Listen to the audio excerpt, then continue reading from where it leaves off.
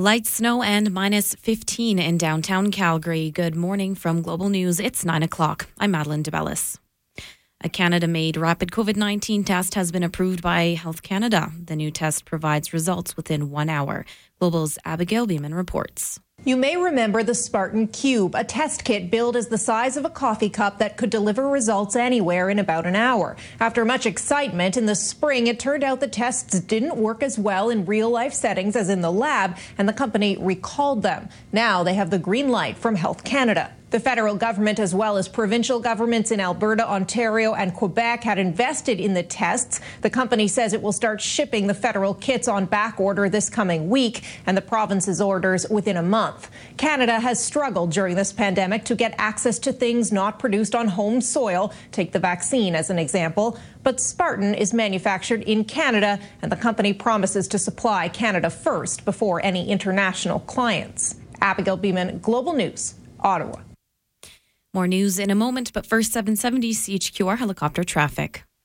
Well, I am hearing reports of a spun-out vehicle northbound Deerfoot Trail between Memorial Drive and 16th Avenue in the northeast. Luckily, I'm not seeing any delays due to this right now because we are dealing with that light Sunday morning volume all across the city. And after last night's snowfall, we are dealing with partly covered and slippery roads. Visibility is also down right now, especially on higher elevation roads such as Deerfoot Trail exits like McKnight Boulevard or 17th Ave. A message from Canadian Blood Services: donor centers remain open throughout the pandemic, providing essential products for patients in need. 10,000 appointments to fill this month. Book now, blood.ca. For the 770 CHQR traffic helicopter, I'm Tay Usin.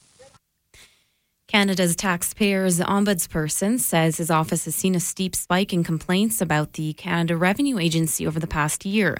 François Boileau says the rising volume of complaints show the need for the tax agency to improve services ahead of tax season, as many Canadians face dire financial straits due to the COVID-19 crisis.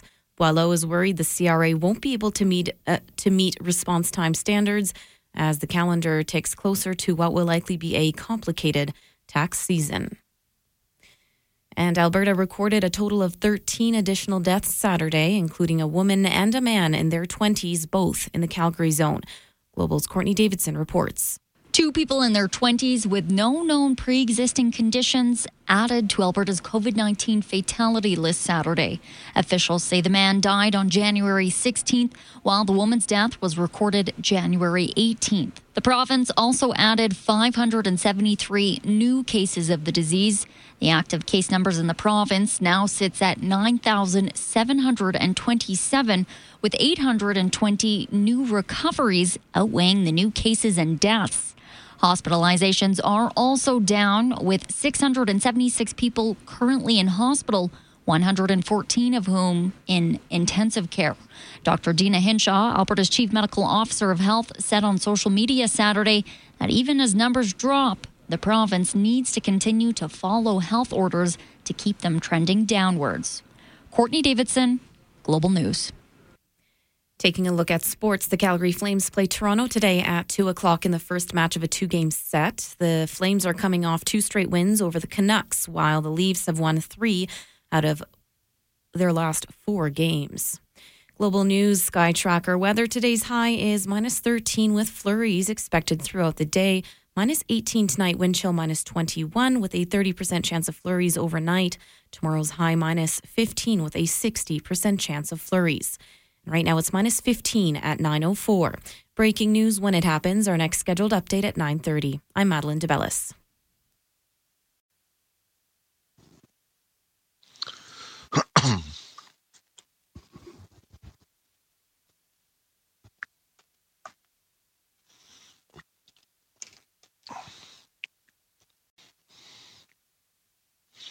Good morning and welcome to Let's Talk Gardening. I'm Earl Coombs, and looks like we're getting our first little bit of winter coming up for the next couple of weeks. It looks a little bit chillier than what we've had. Like we're going to minus 14, but it's actually only a couple of days till Thursday, and then next Friday start warming up. But it's a great time to get ready to start organizing your plan for. It's already halfway, like we're already the January 24th, so it's amazing how fast it's going. And so we're going to get ready to start planning your garden. I know seed sales have been quite robust. They've been busy. A lot of people coming in and getting their seeds early, so that way they have them in their grower supplies.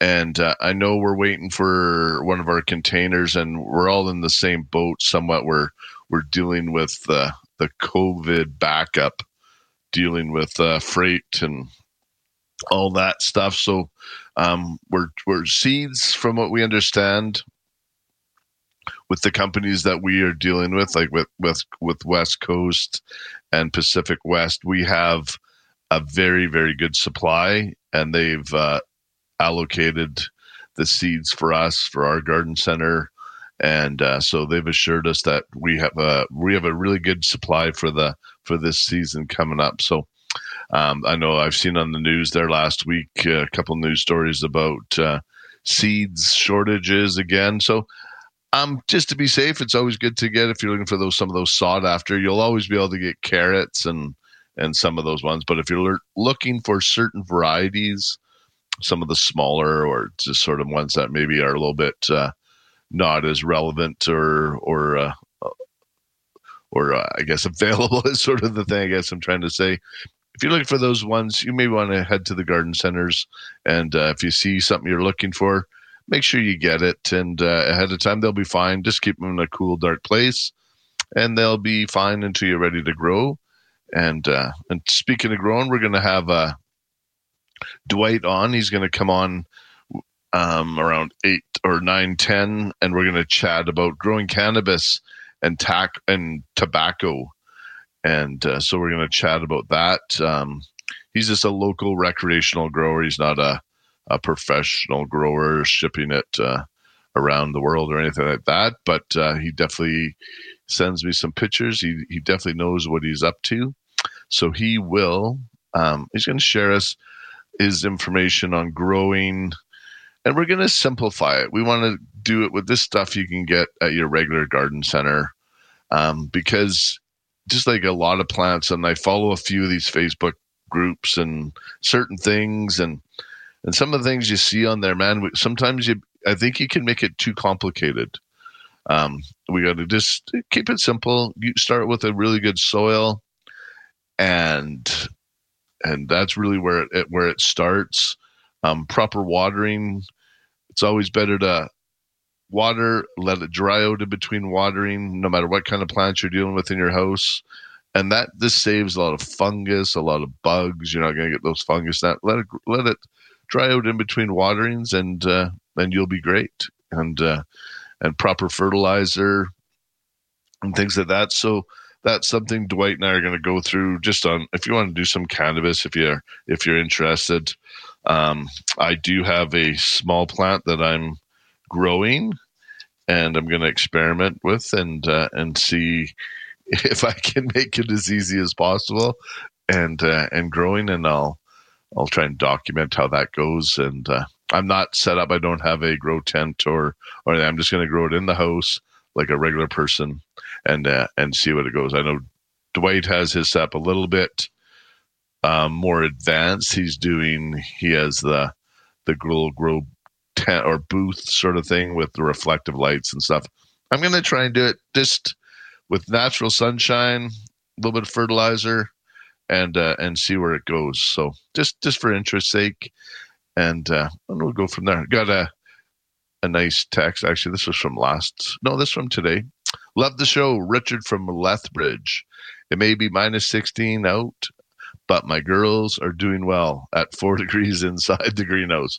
That's a little bit chilly. We almost had that like at Spruce. I'm on propane, so one of our houses, the propane tank got a little bit low on us the other day, so we got down to 5, and the propane guy rolled up and filled our tank back up.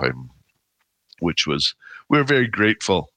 So I've been looking at other things. There's a couple of alerts that you can put onto your propane tanks and different things to make sure that you don't run out of fuel. I wish I had a pipeline going to my store, but we're not quite there yet. We're starting to get the infrastructure and all that put into our area. So hopefully within the next bit, I'll have running water and natural gas, because right now we have a well, which is awesome. We had it tested a couple of years ago. some of the best water you can ever have. They when they test it, they go, you could just bottle this stuff. So it's pretty awesome. So is Dwight on the line right now? Carolyn, is Dwight on there? Hello. Hi, Dwight. Hi. How you doing today? Not too bad. Yourself? I'm doing really good.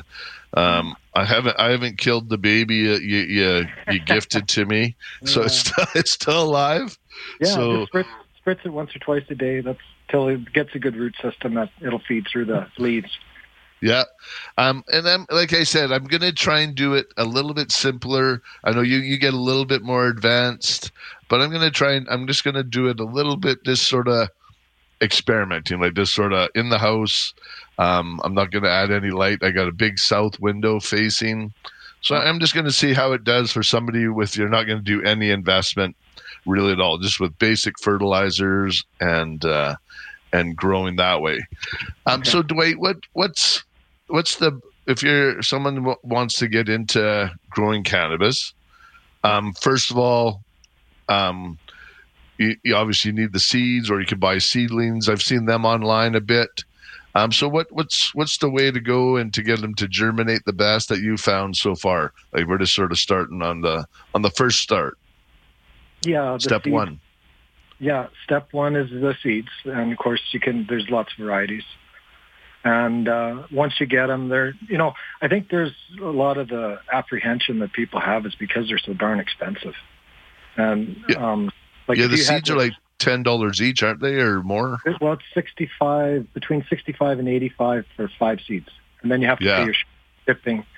So, like, if you had to pay $85 or $65 for 5 carrot seeds, you'd probably want them to grow, right? I mean, and big. You want big carrots, like if you're paying that much money. But absolutely, they usually tell you it's 80% success. So if out of the 5, you might get 3, or you might even get 5. It's hard to say. Okay, and how long does it take, and sort of what's your process on doing that? Okay, I've tried different ways. Usually when you get the seeds, they give you a little process. They tell you to soak them for 24 to 48 hours in a glass of water. And, it doesn't matter if they float or sink. And then that softens up the shell, because the shells are quite thick. Yeah.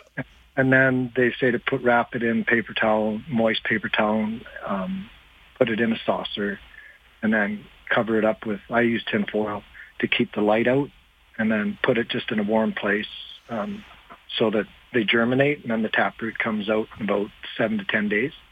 Okay. And then you plant them in just soil with, right at the surface, about 1/4 inch down, with the taproot going downward. Yep. And then when they come up, you should have a humidity dome at least until you get your second or third set of leaves. And then you can stop spritzing the inside of the humidity dome to get them used to, just normal conditions. Yeah, you're just trying to acclimatize them, right? Yeah, basically. And then, when you bring them out, they should get stronger and start to grow. That's basically the only other thing that I thought, like, I've had a bit of success doing it that way, but because the shells are so thick, what I do is I cut out a 3-inch by 3-inch square of like 200 grit sandpaper, and then roll it up so the sandpaper's on the inside, and make a little tube that you can close off the ends with your finger and thumb, and just put the seeds inside there and just shake it back and forth for 15, 20 minutes to kind of scratch the surface. Yeah, it's called scarifying your seeds. And there's some of the perennials and some of the other bigger seeds that you need to, or they recommend that you do it. It helps with the germination, like it sort of breaks it open a bit and softens up the shell around the seed. Yeah, so I've had better success doing that for sure. Just gives a better chance for the taproot to poke out. And then sometimes when they come up, it's hard for the little plant to break that shell off. And sometimes they'll come up with this, like a little hat on their head. Yeah. And you got to get in there with a pair of tweezers and kind of break the husk off, because sometimes they won't be able to break it off themselves. But, I mean, they're fussy, but once they get going. So you let it get, like, so from the seed tray, To your first transplant, you let it get about what, an inch or two high? Yeah, about an inch or two, and then it goes, under the when they're in the humidity dome, they're getting 18/6, so 18 hours of light and 6 hours of dark. Okay. And then when they get into their, the beginnings of their vegetative state, they go right into the 18/6. So 18 hours of light, 6 hours of darkness. Yeah, or you can go 24 hours of light, and that'll keep them in the vegetative state for as long as you like. Okay, and vegetative state, just for us commoners, that's just you're trying to produce growth? Yeah, growth. And then, once they get to be about a foot and a half to 2 feet, you can start pinching off where you're going to get your branching. So if you go down maybe 3 inches or 2 inches, wherever the node is where you can see a split, yeah. If you pinch it or cut it there, then you'll get 4 new sprouts from that. And then as the sprouts grow, you do the same thing, and then you'll get 8 and then 16 and so on and so forth. And you're trying to produce a shorter plant with a bigger canopy. So the bigger the bigger the canopy, the more flower buds you're going to get at the top. So it's similar to an orchard if they're growing an apple tree or whatever. Yeah. Typically, they try and get them growing a little bit more horizontal, producing more fruit. Obviously, a little easier to harvest on a tree, but and that's not going to be the issue with a plant. But yeah, so you're just trying to, and we do that with tomatoes and a lot of our flowers. You pinch them, create more branches, and then that's going to give you more fruit for your labor, which eventually when you get to the bud. The larger your top area is, the more flowers it'll produce. So if you've done that pinching and whatnot, it gets to be about 3 or 4 feet tall. You can get some soft twine and tie the soft limbs down to the pot. Okay. So, yeah, you pinch the stems with your fingers just to squeeze them a bit, and then they'll actually bend. And then if you tie them down, then you'll get flowers all along the whole stem. And then the plant will curve back up, and you'll get the main bud on top of the end. Okay. So, and is doing a bit of reading. You sent me a couple things to look at. Yeah. So, and just look at, they say, like, when you're try to use a high nitrogen during the first part when you're growing in the vegetative state. Right. So something, I guess you could even go like a 30-10-10, and it might be a little bit stronger at the beginning, but you could go half strength to start with, but you're still going to get that good amount of nitrogen. And again, I'm trying to find things that are just on the shelf. So 30-10-10 when you're in the vegetative state. Okay. What I found was the 15-30-15. It was a little strong, so I do the half. Half. Okay. And then when you said the nitrogen, that hemp sense, it has a tremendous amount of nitrogen in it. So I incorporated that in the vegetative state, like a little bit like perlite, mixed it in oil, and the plants just turn nice and green, and then they don't get the tip burn from the. Okay. So and we actually just got another local product made here in Alberta from the hemp company. We got some fiber and we got some grow mats and some different things that people are using for microgreens, but it sounds like, and the hemp sense. So if you use it as a soil amendment just to your potting soil, it'll add that little bit of a nitrogen compound to your soil to help give it that boost with the 15-30-15. Yeah. And then, like I said, the 15-30, it's at full strength. It seems I get a bit of tip burn, so I get nutrient burn on the tips. Yeah. And when I cut it in half, it just remedied it. And the only real fertilizer I haven't tried is the 20-20-20. Like the 15-30-15 works really well, and the hemp sense seems to give it that nitrogen boost that it needs during that. Oh, okay. And then, of course, when it's in flower, I use the 0-10-10. Yeah, to get it, just to hit it with the phosphate. Okay, well, Dwight, I'm just going to put you on hold for a sec. We got to take a quick break, and then we come back. We'll continue chatting with Dwight till the end of the hour, and we'll try and get a few more tips going if you want to give cannabis a try. You're listening to Let's Talk Gardening on 770 CHQR.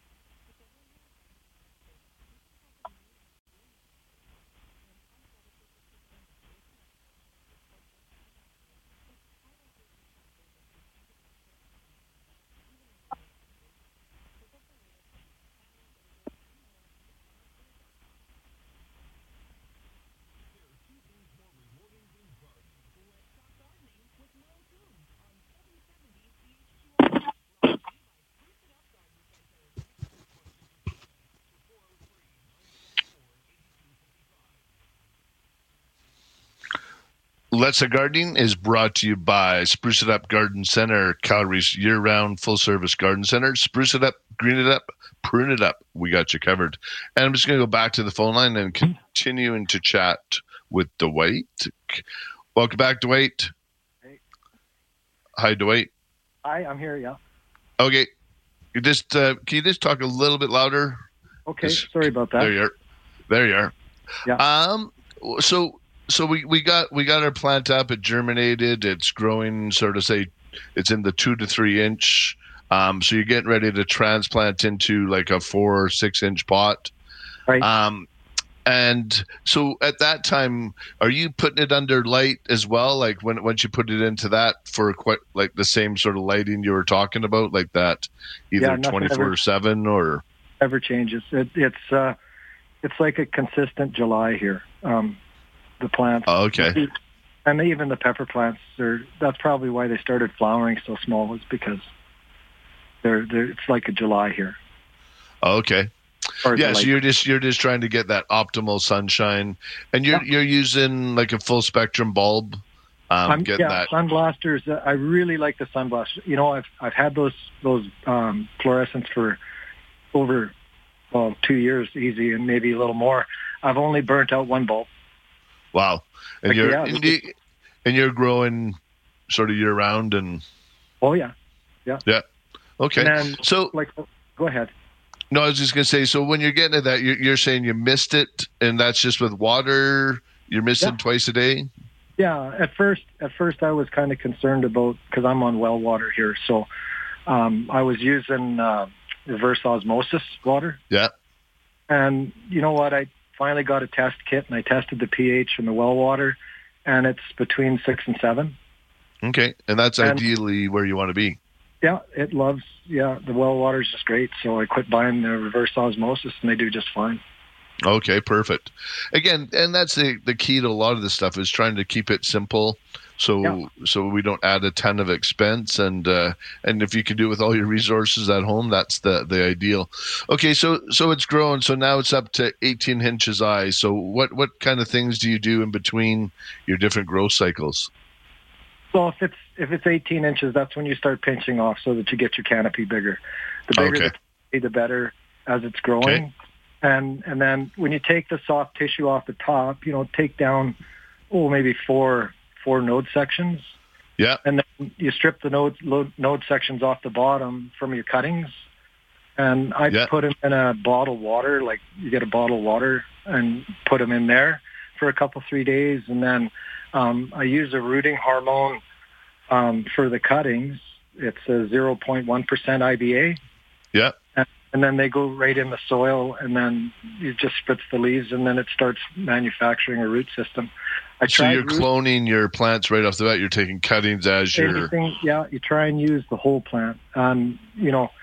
Because there's so much medicinal for it, not just recreational. I try and use everything. So when the plants are done flowering and they get cropped off, the buds get dried and cured. And the drying and curing process is what prevents mold, which can cause a kind of a skunky smell.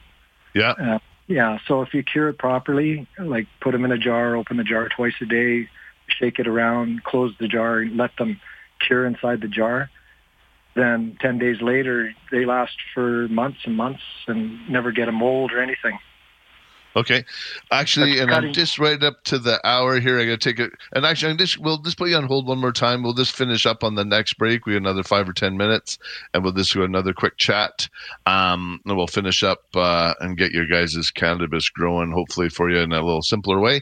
You're listening to Let's Talk Gardening on 770 CHQR.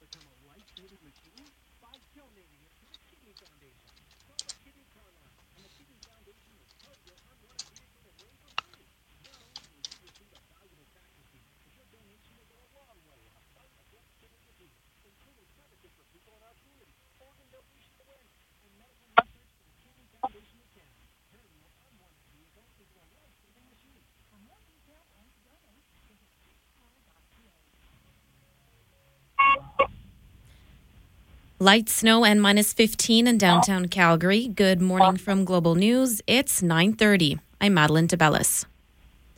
A Canada-made rapid COVID-19 test has been approved by Health Canada. The new test, created by Ottawa company Spartan Bioscience, provides on-site results within 1 hour.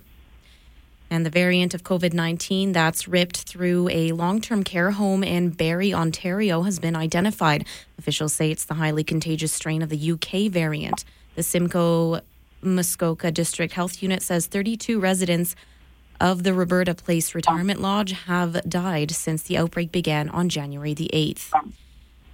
Today's high minus 13 with flurries throughout the day. Minus 18 tonight, wind chill minus 21 with a chance of flurries. Tomorrow's high minus 15 with a 60% chance of flurries.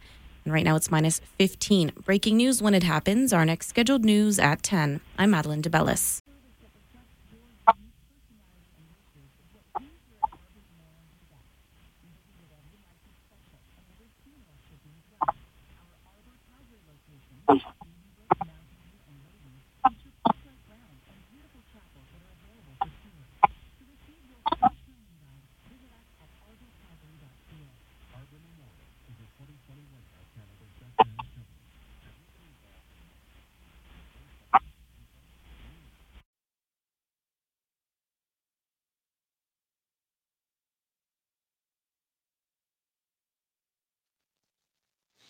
Welcome back to Let's Talk Gardening. I'm just going to finish up. We're going to finish up here with Dwight, and we're going to get that plant to the bud stage.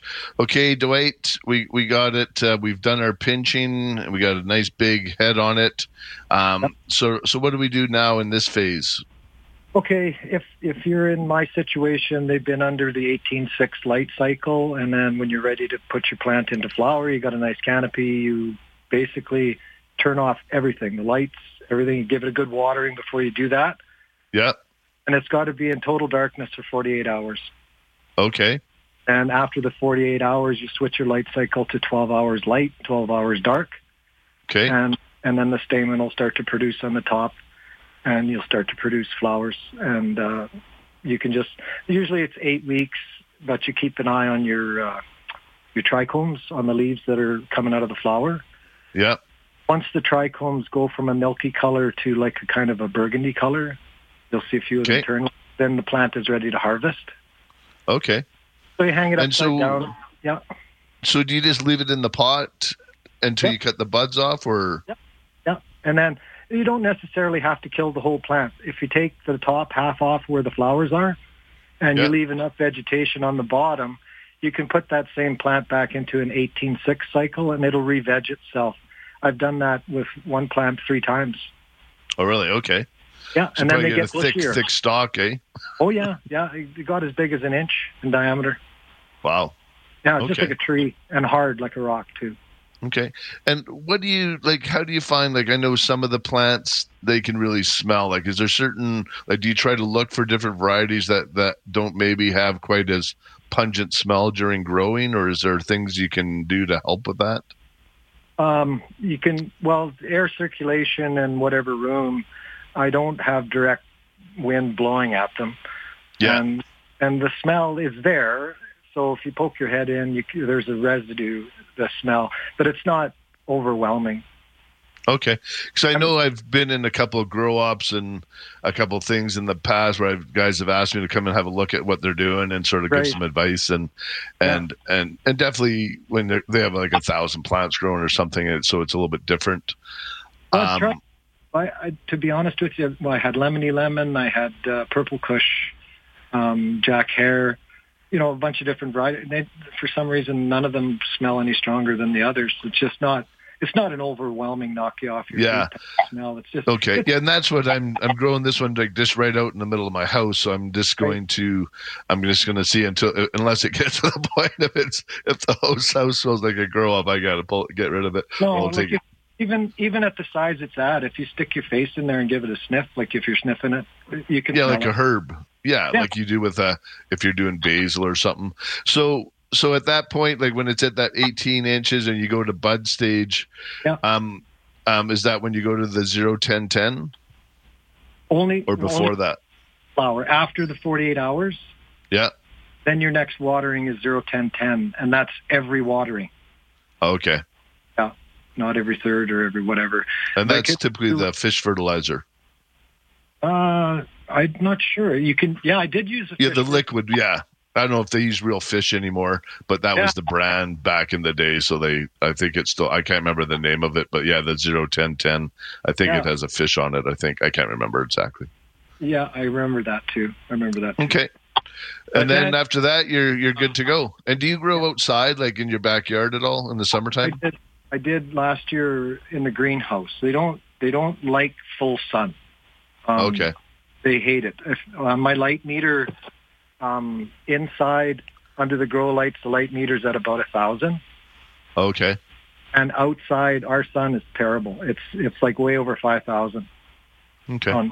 On the light meter, and you can grow them outside if you have them on the say the north side of a tree or a bush. Yeah. They like filtered light. Yeah, because our sun is pretty strong, and people don't realize that. So and if you put them in direct sunlight, they just flop over and die. Okay. Within an hour, it's just it's not even the heat; it's just the rays. It's just too much. Too much for them. All right. Yeah. Well, thank you, Dwight. I know we went through it pretty quickly and stuff like that, but there is lots of resources. And if you come down to the garden center, we can show you some of the hemp scents and the different fertilizers that we chatted about. Sure, I mean, you're only 10 minutes away from me, and it's just nice to go to one place and get everything you need at once. And you set it up there. Yeah, and you can get pretty, if you want to get more advanced, obviously there's lots of places to go. And if you want to get, because I know some of the fertilizers you can get going, there's one that has 10 different components to it. And it's just, I just think it gets too complicated at a certain point. So just try and keep it simple, and hopefully it works out, and you go from there. The last 2 years, and I'll be honest with you, it just works great. I mean, awesome. All right. Well, thanks, Dwight, and have a great rest of your Sunday. Yeah, one more thing, Merle. I got this outhouse birdhouse here, an extra one. Maybe a bird lover, one of your listeners, you can give it away. All right. I will do that. We'll do a bird segment with Brad, and we'll give away a birdhouse. That'd be awesome. Okay. All right. Well, thank you so much, Dwight. That's very generous. Have a great day. You too, buddy. Bye-bye. All right. And I think I got time. If Sylvia's still on the line, I'm going to take her real quick. She's been very patient, and I'm not sure if she's growing cannabis or not, but let's go to Sylvia. Hi, Sylvia. Good morning, Earl. Well, how are you? Very interesting. Listen to your guest. Yes. I brought home an umbrella plant yesterday, a 3-foot beautiful plant, and I noticed today, like the new parts of the growth are kind of turning brown and limp, and I just wonder if it got chilled when I was bringing it home. I'm just wondering, should I cut those pieces off? I would leave them for a couple days to see if they go totally brown and kind of blackish. I would just cut them off. Yes. Yeah, I won't lose the whole plant though, will I? No, it's just a tender one. It probably got a little, maybe just a touch of windburn or something like that. Give it a boost or anything, eh? No, you just got to let it get acclimatized. And once that damage is done, you can't reverse it per se. It's not. So yeah, just cut it off. It'll grow new ones and you won't even notice. All right, I know we had some monsteras that came in, and from the truck to our store, a couple of them got a little bit. So we just cut them off, and they push right through it, no problem. Yeah, it's a beautiful plant. It's a variegated one. It's just gorgeous. So I just wouldn't want to lose it. No, not for sure. Yeah. All right. Okay then, Mel. Thank you very much. Have a good day. You're very welcome. Thanks, Sylvia. Bye-bye. Bye-bye. I'm going to take a quick break. And if you'd like to join me after that, phone lines are wide open at 403-974-8255 or 1-800-563-7770. You're listening to Let's Talk Gardening on 770 CHQR.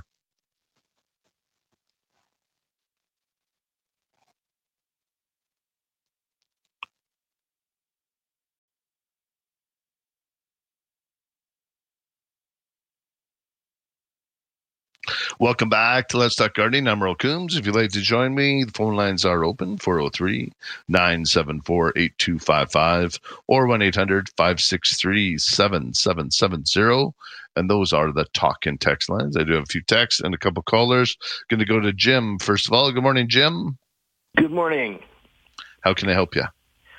I'm making tomato fertilizer out of eggshells, banana peels, and Epsom salts. Okay. And I dry the eggshells and the banana peels, and I run them through a coffee grinder to make them into a powder. Okay. And once I do this, I'm just wondering how I should use it. Like if I should mix it and put it into the dirt and plant the tomato on top of it, or whatever. I haven't heard of this one. I have heard of eggshells, and it helps with the calcium, which is good for tomatoes. If you're growing small tomatoes, I wouldn't worry about it. It's just more for the bigger ones, like the Romas and the beefsteaks and things like that, where you get the blossom end rot, because you don't really get that on all the smaller cherry tomatoes and things like that. Okay. When you're doing these organic method or these sort of home remedies or home recipes, you just got to be careful, because sometimes too much of a good thing isn't great either. And so I don't know the exact formula. So I'm going to have a hard time. I would maybe just mix it into the soil, like an amendment, and then it'll leach into your soil. But again, you just be careful, not too much. Like if you have I don't know, how much do you have it? Like, do you have a cup of it or 2 cups or? No, I got like bags. Well, not really huge bags, but like large coffee containers, like 1,000-gram containers kind of thing. Yeah, so like I would maybe put like 1 or 2 cups per plant, mix it into the soil myself, because I just know when people put too much manure or too much stuff in your plants into your soil, you end up causing more harm than good. It ends up rotting or doing something different. So and especially with the Epsom salts, and that's something that's used more in other places that have a different soil, but we see a lot of it being recommended to us over the internet and things like that. So if you're using just like a good potting soil, you'll be fine with that, and you can add some of this stuff for sure, and maybe see what it does. I'm going to test it. I'm going to put it in some and not on some, and see if there's a difference, kind of thing. Yeah, and see if you can get a soil test on it. So just test what that is and see what comes out of it. If there's how much nitrogen or phosphate or potassium or what components you had, because you just don't want, if you end up way too much salt, or if your pH is way too high, then you don't want to add it, because it'll take away from your soil as well. Yeah. So maybe just get a soil test and just test it like you would soil, and sort of see what components you come back. Yeah. No, that's kind of what I was thinking. So because I know my mom threw everything in the garden, and we always had an awesome garden. She very rarely fertilized, but all summer long, like banana peel, every peel off every veggie she was cooking, every eggshell went out in the garden. And it was just amazing how the soil would just eat it up and it would be gone and turn into compost. Yeah. And we never had a composter. She always just threw it right on the garden and we worked it in. And it was always, you never had potato peels sitting there for very long. They were just seemed to get put into the garden. They decomposed and be gone. Well, I do compost also. So okay. Just be careful. Yeah, just be careful you don't do too much of a good thing. Like too much compost, if you try and grow in straight compost or something, it just won't do well. So you gotta so just a little bit at a time. And I like what you said where you're gonna experiment a bit and then you can see, okay, get the right mixture. Hey, this one I got 3 or 4 more inches of growth on this amount, and then you got your ratio proper. So keep me posted. I'm kind of interested to see, maybe take a few pictures if you don't mind sharing. You betcha. I'll do that. No, I appreciate it. Thanks, Jim. Okay. Thanks, Mark. Take care, bud. Bye now. Bye-bye. Yeah, it's always fun when people having some fun with things and experimenting. And if you can have a bunch of organic things that you can reuse, like I said, I've referred back. There's a garden center guy or a garden guy on a different radio station in Seattle. He uses Coca-Cola on all kinds of things. So I'm not too sure how that's working, but we'll go from there. And I'm probably just going to take a quick break here. And when I get back, I'll go to the phone line. I think I still have Craig on the line. You're listening to Let's Talk Gardening on 770 CHQR.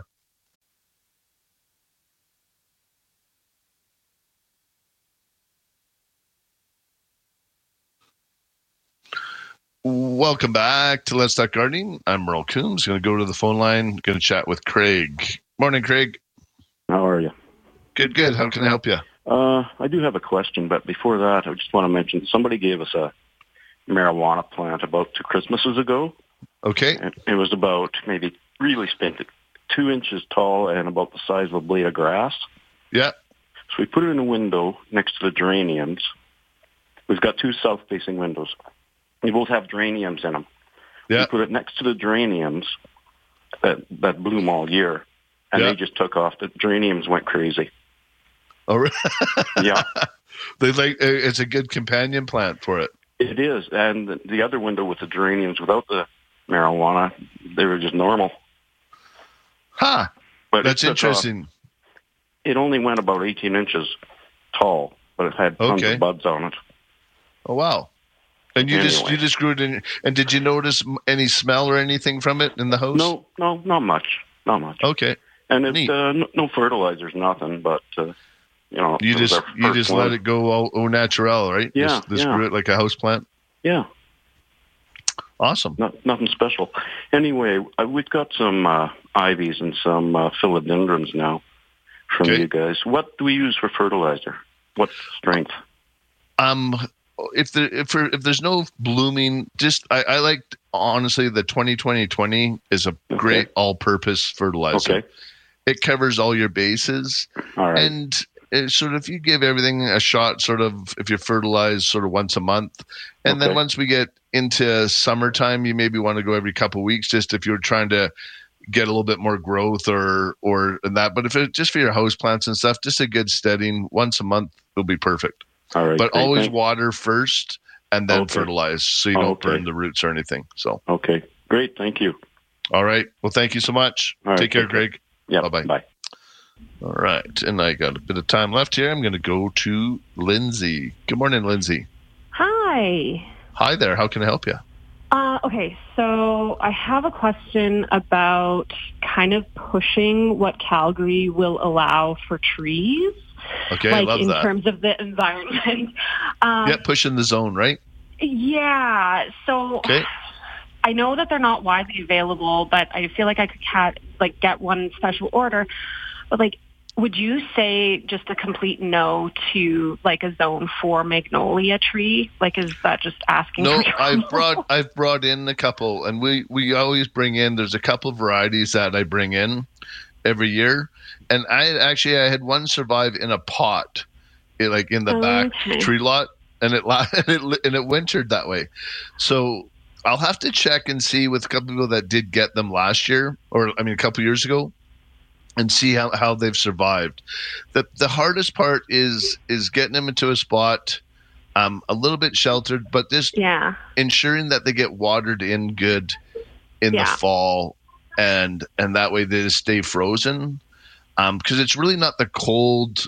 On those, it can kill them. But what gets a lot of these plants that are used to coming up early is that they start too early, and then we get our really cold blast again, and then that does them in sort of.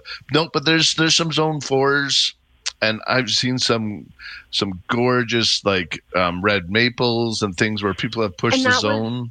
I was also thinking like a sugar maple, but it just looks like it's not recommended. Yeah, I would go more Prairie Splendor, like it's a crimson colored leaf. Okay. Yeah, I definitely bring in a few things where I push the zone. Ginkgo biloba, we have a few of those that are hard to hear. I want one. Yeah, no, so we definitely, and we're going to try and have a section of a bit more to keep them, and with more information. We've just brought them in before. We've had them in our tree lot when they're available. But I've chatted with some of our growers and things like that. So I'm going to try and do a little bit more of a push the zone section, and with some a little bit more helpful hints and things like that. So that way, try and get some more success for you. But Calgary's becoming there's some things, and there's really good varieties of fruit that you can grow here, like with the crimson, with all the Romance Series cherries, the Paul pear, the John pear. Like you're getting real pears here, and then so many great apples and things like that you can grow here. So, I love it. Like push the zone. Why not? Okay. All right, we'll be there for you. We'll help you out. No, because I like that too. Like it's fun, right? Like in Sundance, there's actually an apricot right along Fish Creek Park, and a couple of plum trees there. And it just, I just remember walking through there with my kids all the time, and you'd see these little plums hanging, and it's so cool. Like you're in Calgary, and it's not the plum that you're going to see in the Okanagan, but the way I look at it, and I've said this numerous times, like you're eating a cherry or you're eating a plum grown in Calgary. It's not going to be that perfect one that's in the grocery store, but it's a plum.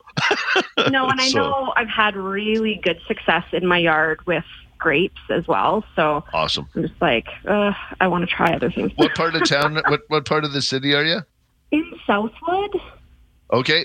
Yeah. So mid-south. Yeah, no, that's good. But actually one area too, and actually I was telling my son this, we were driving last night to pick up dinner and went through Riverbend. For some reason, that in that Riverbend area is a microclimate. Like you'll see, I've gone to consults there, different things, and the trees and everything just do a little bit better. And they have cedars growing all over the place there, where other places have a harder time to grow cedars. Like they're all over in that neighborhood. So it's kind of interesting. We have little areas in our city, little microclimates or different spots that just seem to do well. So, anyways. All right. Thanks, Lindsay. Appreciate it. Bye. Bye-bye. Bye. All right. And I got to take a break for the news. You're listening to Let's Talk Gardening on 770 CHQR. Light snow and minus 15 in downtown Calgary. Good morning from Global News. It's 10 o'clock. I'm Madeline DeBellis.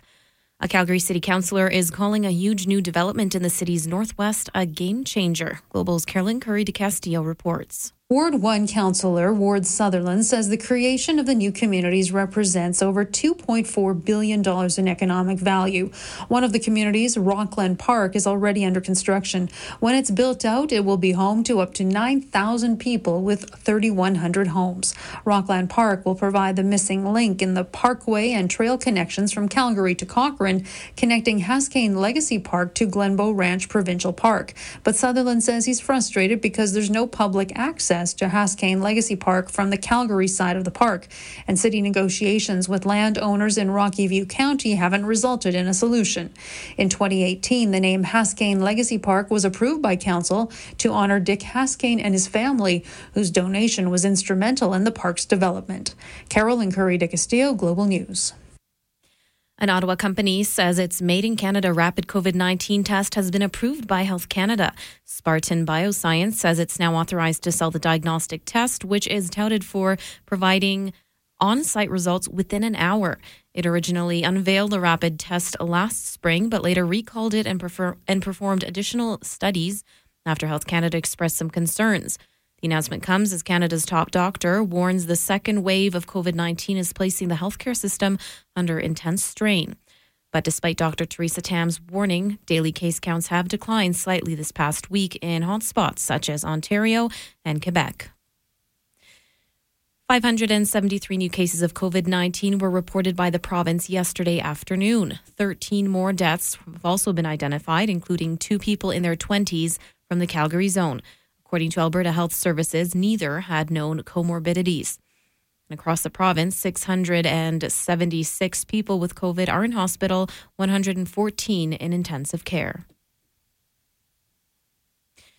100 million vaccinations in 100 days. That's the goal of the Biden administration as the COVID-19 pandemic continues to rage across America. And new, more aggressive strains of the virus are complicating matters. The new president's ambitious plan is not without its challenges. Global's Jennifer Johnson reports. In the U.S., a new race is on to vaccinate millions of Americans against COVID-19. The Trump administration's goal of getting 20 million people vaccinated by the end of December has fallen far short, and now some states are running out of doses.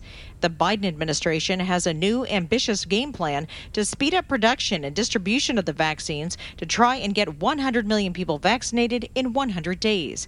The pandemic has already killed over 415,000 Americans, and the death toll is now on track to hit 500,000 next month. Jennifer Johnson, Global News, Washington.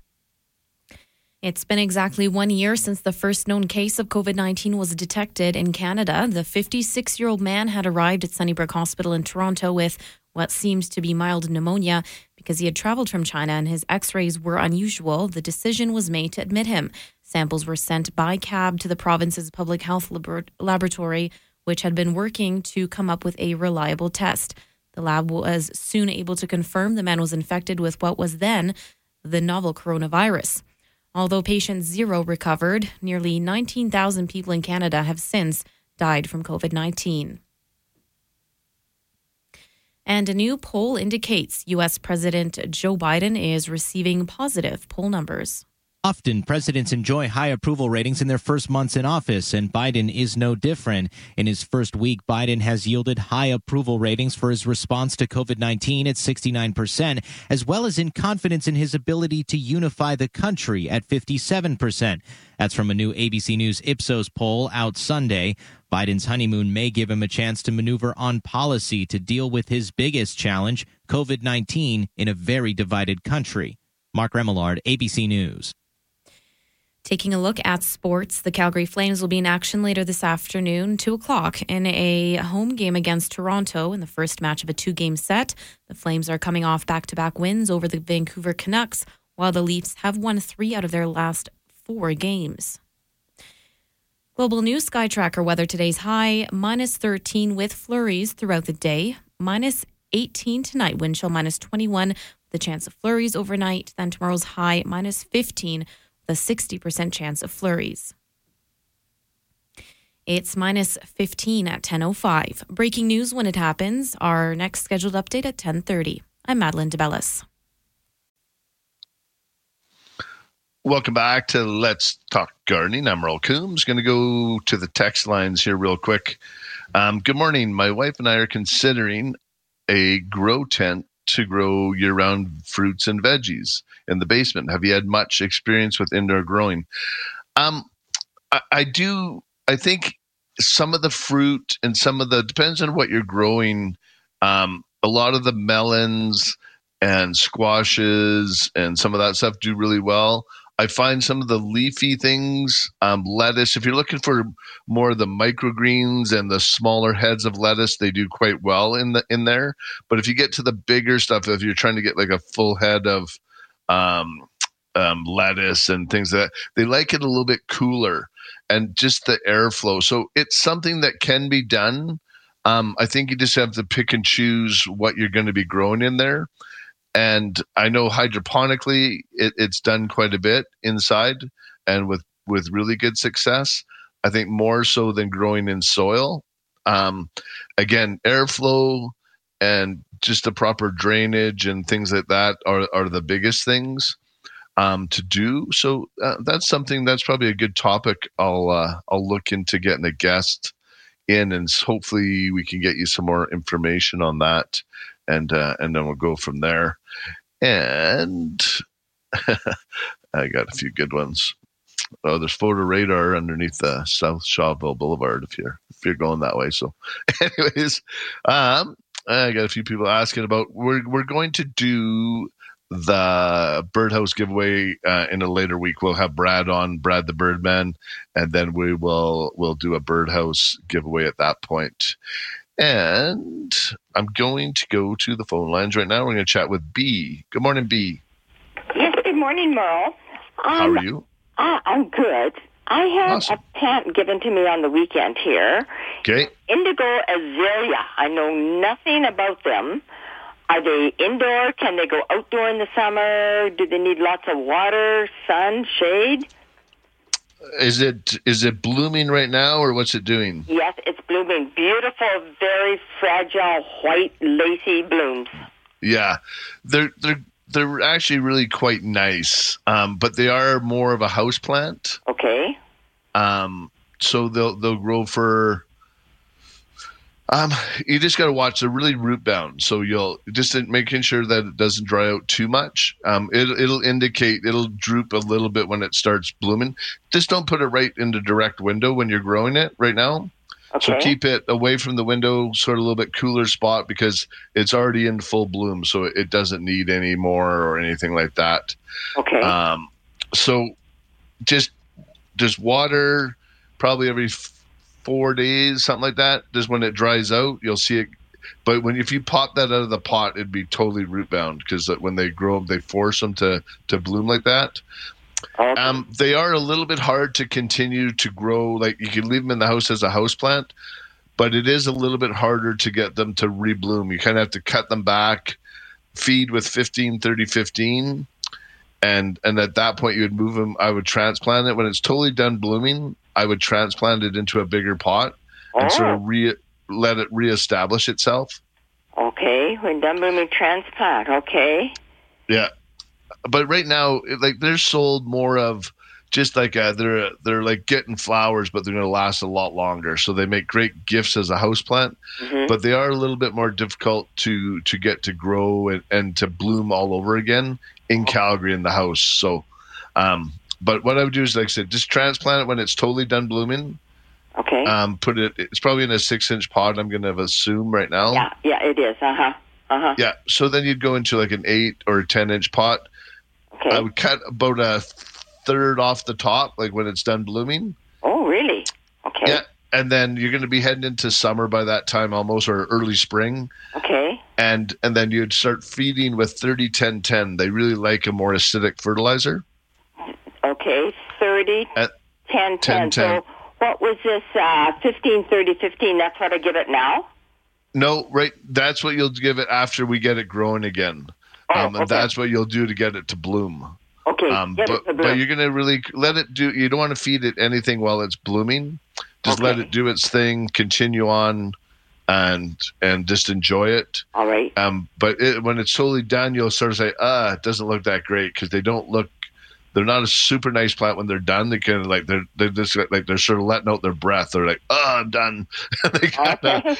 So that's when you need to retransplant it, put it into a new pot, and then sort of, like I said, prune it back that sort of 20 to 30%, and then let it. It'll grow new, and then and just fertilize it with the 30-10-10, and then once you get a bunch of new growth, it'll sort of by midsummer, then you can switch to 15-30-15. Okay. All right. Okay. Now, I have a little not so little, a lilac tree that I've had for probably 5 years. It's about 6 feet tall or so. And it's getting kind of ugly shape. And I cut out all around the bottom. I don't want it all coming up around the bottom and the shoots come out all around the bottom. How do you keep those shoots from coming out? That's all you can do. Is just what you're doing. You just have to go down and cut them out early. Yeah. So if you do it early spring, like when everything first starts coming out, it's a lot easier because they're nice and soft at that point. And so can I just trim it back any way I want, or is there a specific way of cutting those branches? Well, with your lilac, if you prune it before it blooms, you won't get any blooms that season, like if you're taking too much off the top. Oh, okay. Because it sets bud almost as soon as it's done blooming. So, but what you can do is you're able to cut out any dead, damage, or disease branching. Yeah, I've already done that. I cut off all the old dead stuff from the fall, so it's just sitting there. Yep. So, but if you trim it before it blooms, you won't get any blooms. So, leave it alone. Yeah, just leave it alone. Ensure if you did a bunch of pruning to it last year, just ensure you give it really good watering in the spring. And again, feed it with that 15-30-15. That'll help produce a lot of blooms for you, and you'll be good. Okay. Thank you so much, Merle. Really love hearing your program, and someday I'm coming down there to see the actual garden. Yeah, no, you got to come down and see us. It's great. Okay, thanks so much. Thank you. Okay, bye-bye. Bye. All right. And I got a few texts that I'm just going to continue. Someone's asked, do we sell firewood? Absolutely. We have birch and pine. So these are perfect days for having if you have a fireplace and things like that. So that would be awesome. And we have birch and pine. And morning, I was feeling. And here's a different text. Morning, I was feeling so great because I finally kept an azalea alive for 3 months until 2 weeks ago. And then leaves falling off, crispy feeling, of course, no flowers. Yeah, and that's sort of what I was just saying to my last caller, B, on this text. It's sort of when it's done blooming, they kind of give you that. And this plant, I'll be honest, it doesn't look great. It's the same thing, but that's what happens to azaleas. Kind of when they're done, they kind of just they just go into sort of ugly mode. They don't look great. They kind of just shut down because they've been forced and fed. Like when they get them to bloom that perfectly, they force them and they just feed them like crazy to get them going. They stress them out and then feed them the high phosphate to get them going into that blooming stage. So once it's done, it's used all its energy and there's just nothing left for it. So on this text, I would just, again, follow what I just mentioned to be is transplant that into an 8 or 10 inch pot, cut it back a bit, and then just start feeding 30-10-10, grow it on like a houseplant again, and it should revitalize itself and get going. So let me know if that works. So that would be good. And here we go. And Merle, I think we have a dwarf umbrella tree. Seems to be very spindly. We have metal supports holding up. Is this normal or is this something we can do? Again, that it's not really a dwarf umbrella tree. It's just one that definitely needs to be transplanted into a bigger pot. And then I would just cut it back. It's never been pinched. And when we talked with Dwight earlier too about whether cannabis plants or umbrella trees or whatever, sometimes they just need to get pinched to thicken up. And that's what this one is in need of. It just needs to get pinched back. And a lot of it, when you pinch it back, you can start new cuttings from it. So I would put that umbrella tree you have, I would put it into probably, it looks like I would probably go to a 16 or a 20 inch pot and it'll just thicken right up on you and good. It's just been let go so much, but you see all those little node lines in the branch and you can cut just above any one of those marks and it'll branch out again for you. But right now I'm going to take a quick break and then I'm going to chat with Jen. We're going to find out what's going on down in the greenhouse today. You're listening to Let's Talk Gardening on 770 CHQR.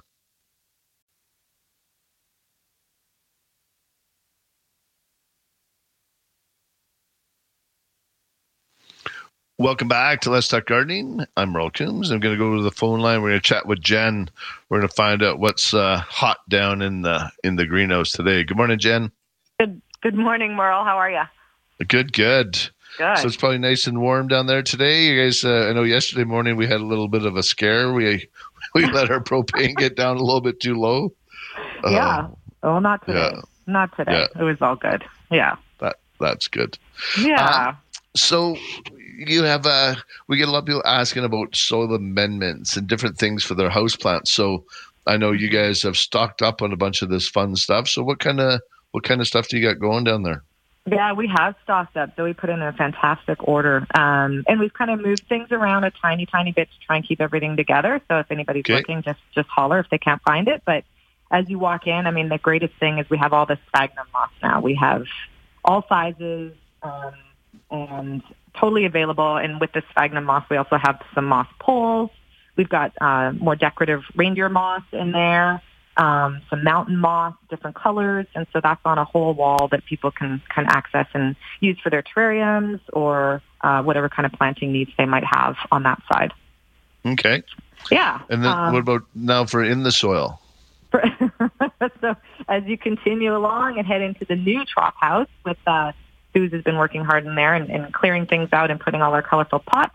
And that is where we have, of course, the rest of our trops and soil corner kind of with all our amendments. And so with the amendments that we got in, we have, of course, the perlite and vermiculite, which we've had this entire time. But what's new is we've got bags of cocoa chunks in there, which is super, super cool. We've got bags of sand in there. We've got bags of pumice in there. And the sand they have, actually, because I was noticing, is it like a coarse sand or what kind of sand is it? It's a finer sand. We have two different varieties. So there's kind of that clean, white-looking tiny one, the more fine, and then sort of a more natural-looking. It's a tiny bit larger as well. So there's the two varieties to choose from that way. The pumice I'm most excited about. I want to use that myself. So what do you use pumice for? Because I know you go to some of these sites, man, there's so many things that people are saying to do and to add. And so what do you use pumice for? What will it do for you? It's going to help absorb some excess moisture in your soil, which is, seems to be a chronic problem, I think. Overall, with people is they want to overlove their plants, and so they overwater. So that'll help with that. It will help with some aeration as well. And from some of the stuff that I've read too, it'll help stimulate the mycorrhizae in the soil or with the roots, right? So it's going to help absorb the minerals into the roots of the plant, which is kind of a cool thing with the pumice. Okay, awesome. Yeah. And I noticed we have earthworm castings. We get a lot of people asking about that, and those they're supposed to be good for bugs too, I guess. Oh, that to help. Are they? Yeah, they're supposed to fend off bugs as well. So I did not know that. That would actually be super cool. I'll have to look that one up. That'd be a cool little feature. But yeah, we definitely have some worm castings. That's a really hot product to have in your soil for sure, indoors and outdoors. It's a fantastic product. So we've had that one for a little bit as well. Yeah. And charcoal. Did we mention that one? Nope. Yeah, we've got charcoal in too, Merle, so you can use that in your terrariums. I was just talking to Chris about that. It's great for wicking away the water again. It helps keep the odors down. It's good for drainage. You can use it in your regular pots as well, but it's fantastic for terrariums. Okay. So I know some people were putting it at the bottom of their pots as well. Like if you don't have a ton of drainage and things like that, they were putting it at the bottom to help with a bit of a... Okay, kind of wicking. Cool. Yeah, for sure. And did you guys get any new exciting plants in the greenhouse, or not yet, Merle? We've been going through them though, and it's fantastic. The plants that are going, they've been looking so good, and we've been selling some of our longtime favorites. So nothing new right now, but we will be getting some new ones in the end of this week. I believe. Did you get some of those heart vine, or are they already gone? We don't have them yet. They should be in the next order. Oh, okay. Yeah, okay. They should be in the next order. I heard.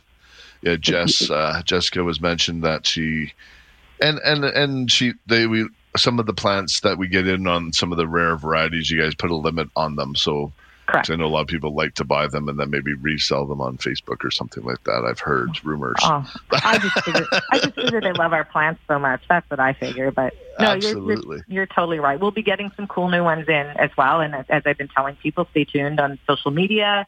And social media is also a great way to comment and ask questions because even with seeds, people are looking for certain seeds. But with the plants and the new shipments that we have coming in, stay tuned because Jess has been doing all the photos and posting, and it's a great place to ask questions too. Yeah, and she's answering a lot of the questions online, which is great. Because sometimes getting through to the store, but we are open with physical distancing in place, obviously, and but with our capacity, we have lots of room in there, so we're allowed 35 people or something like that. So at this time of year, that usually works out great. It would be a little tougher in May, but at this time of year, it kind of. People are just coming and going, and we've never even come close to our capacity. So there's always lots of room if you just want to feel like you want to get out for a little bit of a tropical walk or something like that. It's a great totally.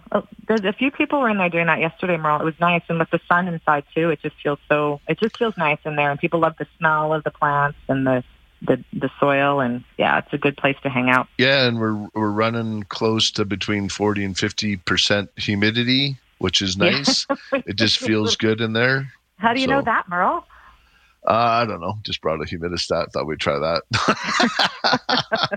I was curious because we're looking at bringing some plants possibly from the Orient, from Thailand. And I don't know if Zoe's listening, but she's nervous about it, more nervous than me about it. I'm not really afraid of plants.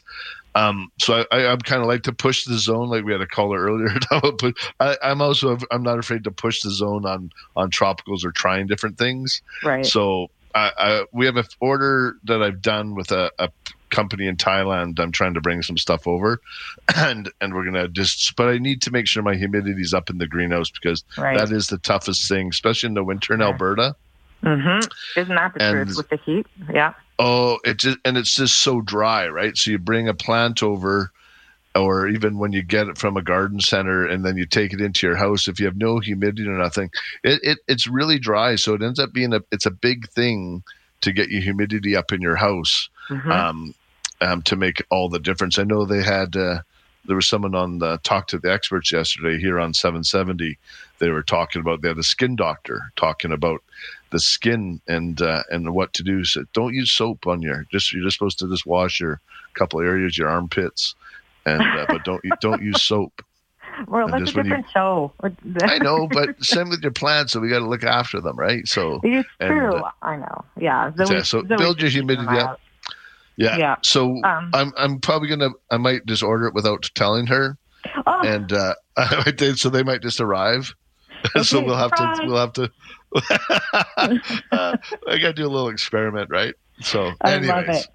Okay, and before I forget, before I let you go, we also have our sale on our weekly sale that we've been doing, 25% off 2 and 3 inch plants. So we've got lots of people like to get into succulents that way, and then again, durian plants that way. So, that'll be happening until Thursday, and then we had a new sale on Friday again. Awesome. Yeah. All right. Well, thank you. And we're at the end of the hour, end of the half hour. So this works out perfect. I will let you go, and I will take a break. Thanks, Jen. Cool. Thanks, Merle. Bye-bye. And I'll be right back after the news. You're listening to Let's Talk Gardening on 770 CHQR.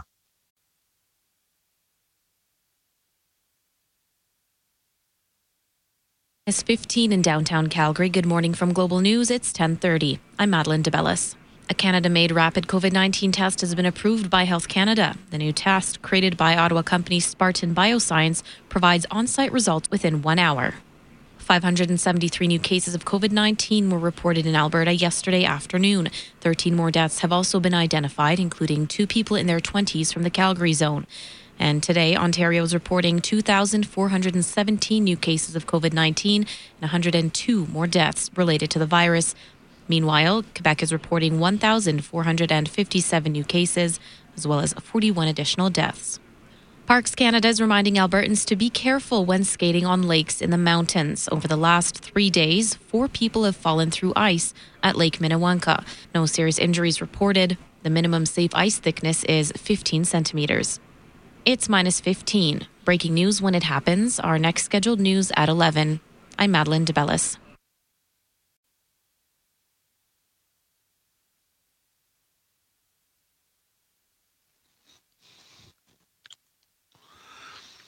Welcome back to Let's Talk Gardening. If you'd like to join me, phone lines are wide open, 403-974-8255 or 1-800-563-7770. And I'm going to go to Kathy. She's on the phone line. Good morning, Kathy. Oh, hi, Merle. Hi there. How can I help you? We have a weeping birch tree out front. We had Mark over in late summer. He did a deep root injection, but I don't think it's going to make it. Okay. It's suffering a bit? Oh, big time. Yeah, it's old. But I'm wondering what type of tree would you recommend to replace it with? It's a north-facing, older neighborhood, so lots of landscape. It's on the top tier of a slope near our stairs. So, are you looking for something? Do you think you want a big canopy like that, or do you want something maybe a little bit smaller? Or yeah, I'm open. Okay, I would there's so many nice, I'm a big fan of some of the ornamental crabs. You don't get the mess or anything. So like the gladiator crab or the spring snow is another really nice one. But I do like the gladiator. You get those really nice bright pink purple flowers come out in the spring, and then you get sort of a purple leaf. They're quite nice. You could also do like a pear tree. I don't know if I lost her. And Kathy could also, did we lose her there, Carolyn? Okay. Do you want to just hang up on her there or hang that line up? I'm getting the buzz or The number you have called cannot. All right. I'll just, I'll continue. If she calls back, we'll bring her back on. But Kathy, what I would recommend also, Ivory Silk Lilac would be a good spot for that as well. Or if you wanted to go to an evergreen, a mountain pine would be very nice and something like that. So there's quite a few varieties. So when you get to that point, just come down and we'll pick out a nice tree with you. And after Mark, I think you'll probably end up calling him to remove it for you. And then hopefully, but to remove it, and if you want to go in the same spot, we'll have to do a full root removal. Can you hang that up again? Sorry. And full root removal, so that way we can plant back in the same spot, if that's something you want to do, or we can move it over 5 or 6 feet if there's enough room for that. We'll go from there. And I got a couple more texts that I'm going to go through and see what we got here. I would like to grow CBD. Is that hemp? If so, where would I buy seeds? With no THC would be easier to buy and not as expensive. Yeah, I haven't looked in the CBD oil. It is from hemp. So I'm not too sure on the seeds, but I'm sure they're readily available online. We're not allowed to sell any of the cannabis seeds at the garden center. You need a special license to sell the plants or the seeds. But I'm for sure they're available online. So if you're looking to get hemp seeds to grow, you can do that. And because I'm not too sure how you would, but then I don't know if you're going to try to for the CBD, if you would, if you want to use it for the oil or if you're going to use it for the plant to smoke. Because I know there is a lot of the CBD that you can smoke as well. I do take the CBD oil with no THC. I've been taking it for about a year, and I find it really helps me with my joints and my knees and stuff like that. Feel great, and it kind of slows you down a bit. Just kind of puts you into out of my. I'm pretty sure I have ADHD, so I think it helps slow me down a bit, and so I can focus a little bit more here and there. So, but I'm not too sure. And I said once when they legalized everything, we looked into it, and it's a whole nother business getting into selling the seeds and plants. It's just you're talking so much money that it's very expensive, and to keep track of it, I think it would bring on a bunch of theft. And I just would rather just not focus on that for our business. So another thing you can do, just check online and see what you got. And then I got another text. Hi, Merle. I just discovered oyster shell scale on my apple. What can I do? What you'll need to do is when it warms up a bit, and you can get like a terry cloth type rag. If it's places that you can reach, and I would mix a thing of Pure Spray Green with water. Just mix up the oil, and then you just rub it onto the branches, and you just kind of got to scrub those off if you can, and then you can treat it with the Pure Spray Green. That's the one that will work on scale. But there's a certain time of the year when it needs to get sprayed. It's sort of right near the end of June, early July, sort of when they're in fly stage, and then you can do that. Or some people have pressure washed them off. You just got to be careful on the apple tree if it's on the real hard bark or if it's on new bark. You just don't want to pressure wash your real soft bark because it'll end up causing a bunch of damage. And I think I'm just going to take a break. And if you'd like to join me, phone lines are wide open, 403-974-8255 or 1-800-563-7770. You're listening to Let's Talk Gardening on 770 CHQR.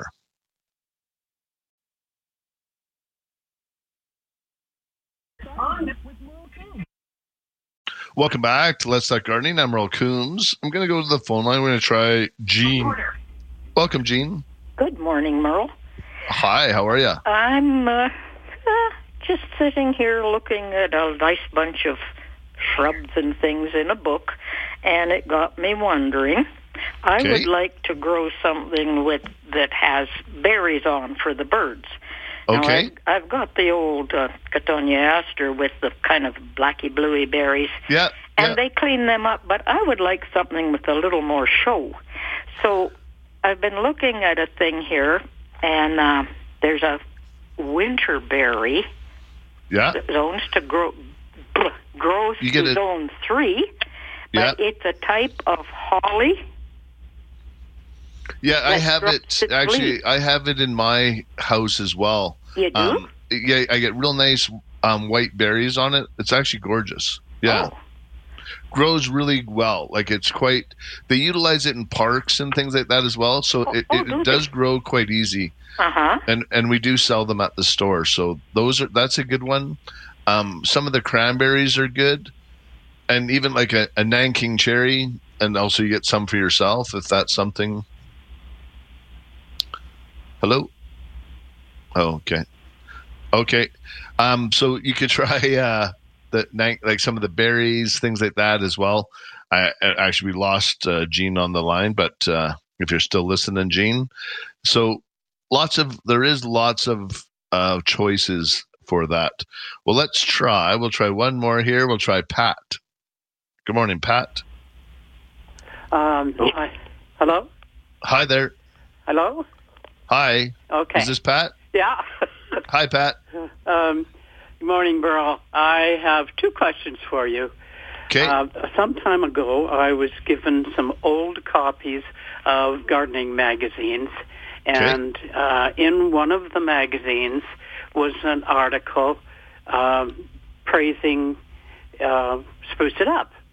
Okay. And it was published in Saskatoon, I believe. I know it was a Saskatchewan magazine, but I can't remember the name of it.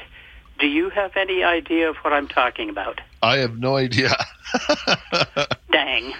It was a really good magazine, and I can't find. It could be called Gardening for the Prairies. That was a kind of a Western Canadian prairie magazine. They have a really tough time. We just don't have the population. So when they try to produce those zone magazines that are zone specific, it's just really hard to try and make any money on it because we just don't have the people and then that want to buy enough magazines for them to produce them. Right. So a lot of them have gone online, and that is the hard thing about growing and getting our information, because so many of the magazines, when we pick them up, they're telling people things that just aren't for this area. Right.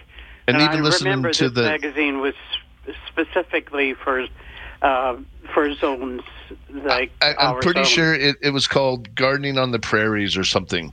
Okay. And I think it was produced I think it was produced in Manitoba or Saskatchewan. I can't remember. Right. But it was around quite a few years ago. So like 10 years ago or something like that. So yeah, this would have been like the magazines were old, but they were really good. Okay. Anyway, the other question I have for you is with regard to orchids. I have babies on my orchid plant, and as soon as the babies came, they shot out blossom. Okay. Now, what I want to know is, should I wait until the blossoms are finished on it before I cut it off the main plant? Yeah, and you want to make sure you get roots on it first, too. You got to leave it on there for quite a long time. The air roots?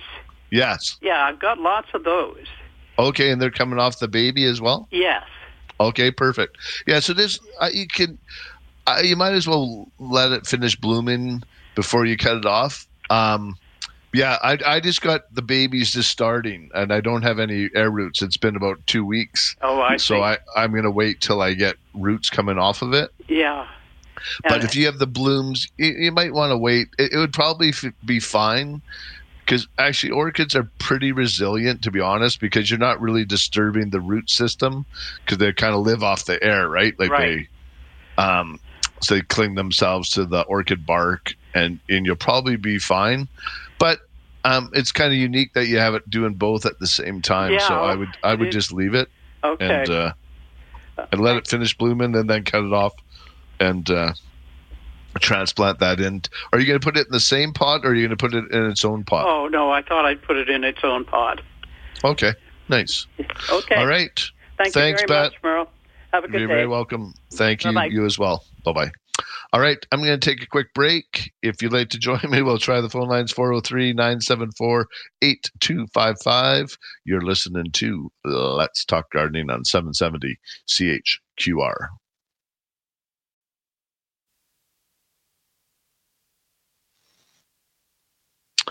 Welcome back to Let's Talk Gardening, and Let's Talk Gardening is brought to you by Spruce It Up, Calgary's year-round full-service garden center. Spruce it up, green it up, prune it up. We got you covered.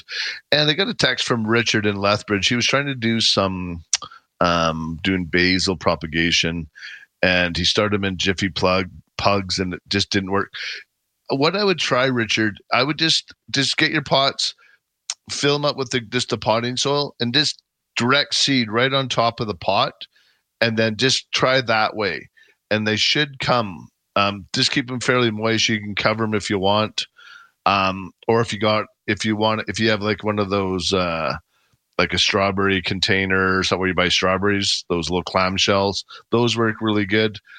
But for basil, that's what I find works really well, is just direct seed it right on top of the soil, and just let them grow from there, because it's hard for them to get transplant and different things. So I would just do it that way myself. And I'm going to go to the phone line. We're going to try and chat with Bill. Good morning, Bill. Hey, good morning, Merle. How you doing? I'm doing great. Good. How can I help you? Well, I've got, I tried growing some cucumbers last year. Okay. And did really well with them indoors. And I texted you a picture of what they made it to last year, and I planted these this year just right at the end of November. Okay, what's your last two numbers of your phone number?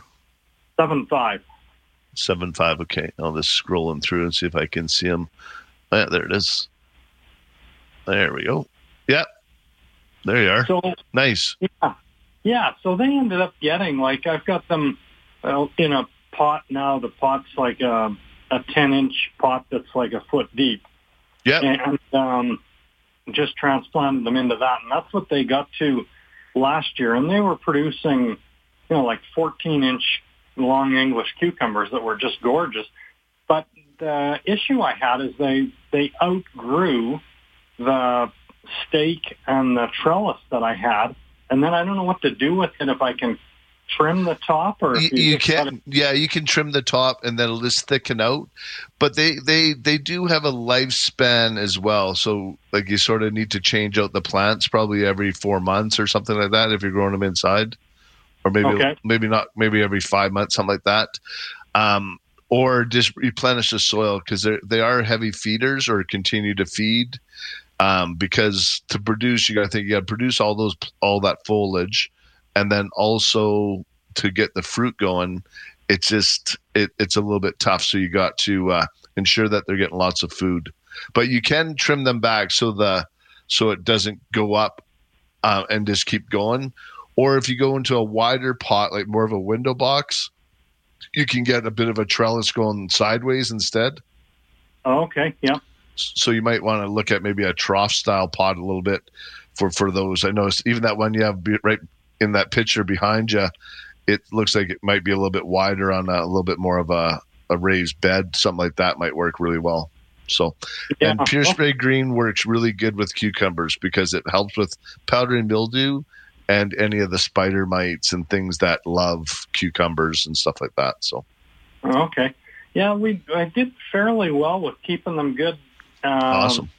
Indoors, but then as soon as I went to put them outside, they didn't handle it very well. The wind was just, and that's the problem. It's our wind, and especially depending if you try and put them out, you almost have to wait till like mid-June.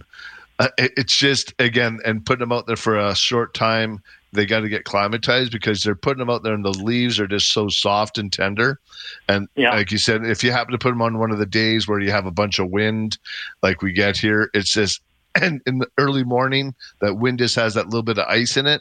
And it can fry plants. I've seen it so many times. It just, and it doesn't take long. It just sucks everything out of it. So, yeah. Okay. Alrighty. Okay. Very good. Well, as always, enjoy the show. It's awesome. Thank you so much. I enjoy doing it, and I find myself very fortunate. Lots of people up on Sunday with me. We're chatting, so lots of fun. Thank you so much, Bill. All right. Take care. Thanks. All right. And I had someone else asking earlier about starting geraniums, and they were thinking they would start them earlier than January. For geraniums, I wouldn't start too early unless you have grown a whole bunch and you need the space and you're just too much time.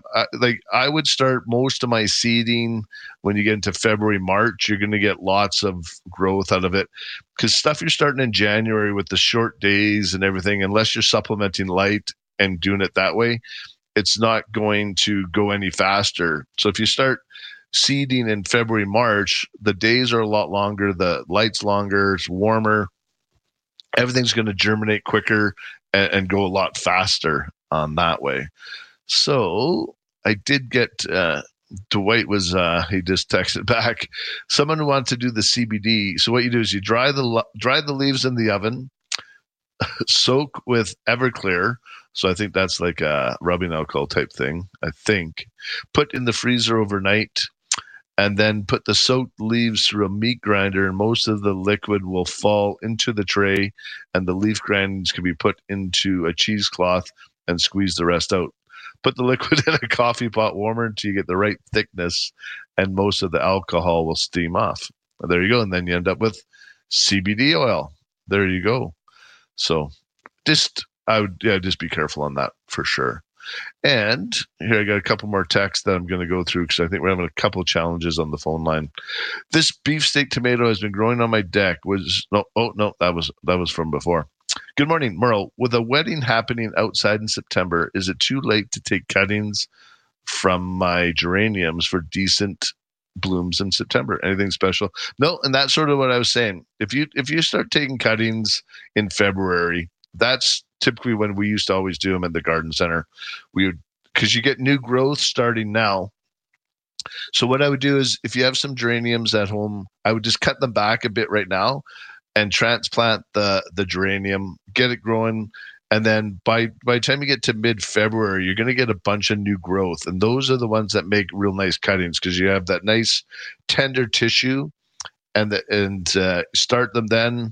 And you'll have no issues. You'll be able to grow lots of geraniums by that time, and it'll be totally fine. And here we go. Hi, great show every week. Is there a carrot seed that prevents or resists carrot fly? Not particularly, but we do have the row covers. So, and this is something they look like, the little hoops from a croquet set, and we sell it in a kit. So you just put that right over top of your row, and it really keeps it warm as well. And it'll keep those rusts or the carrot flies off of them.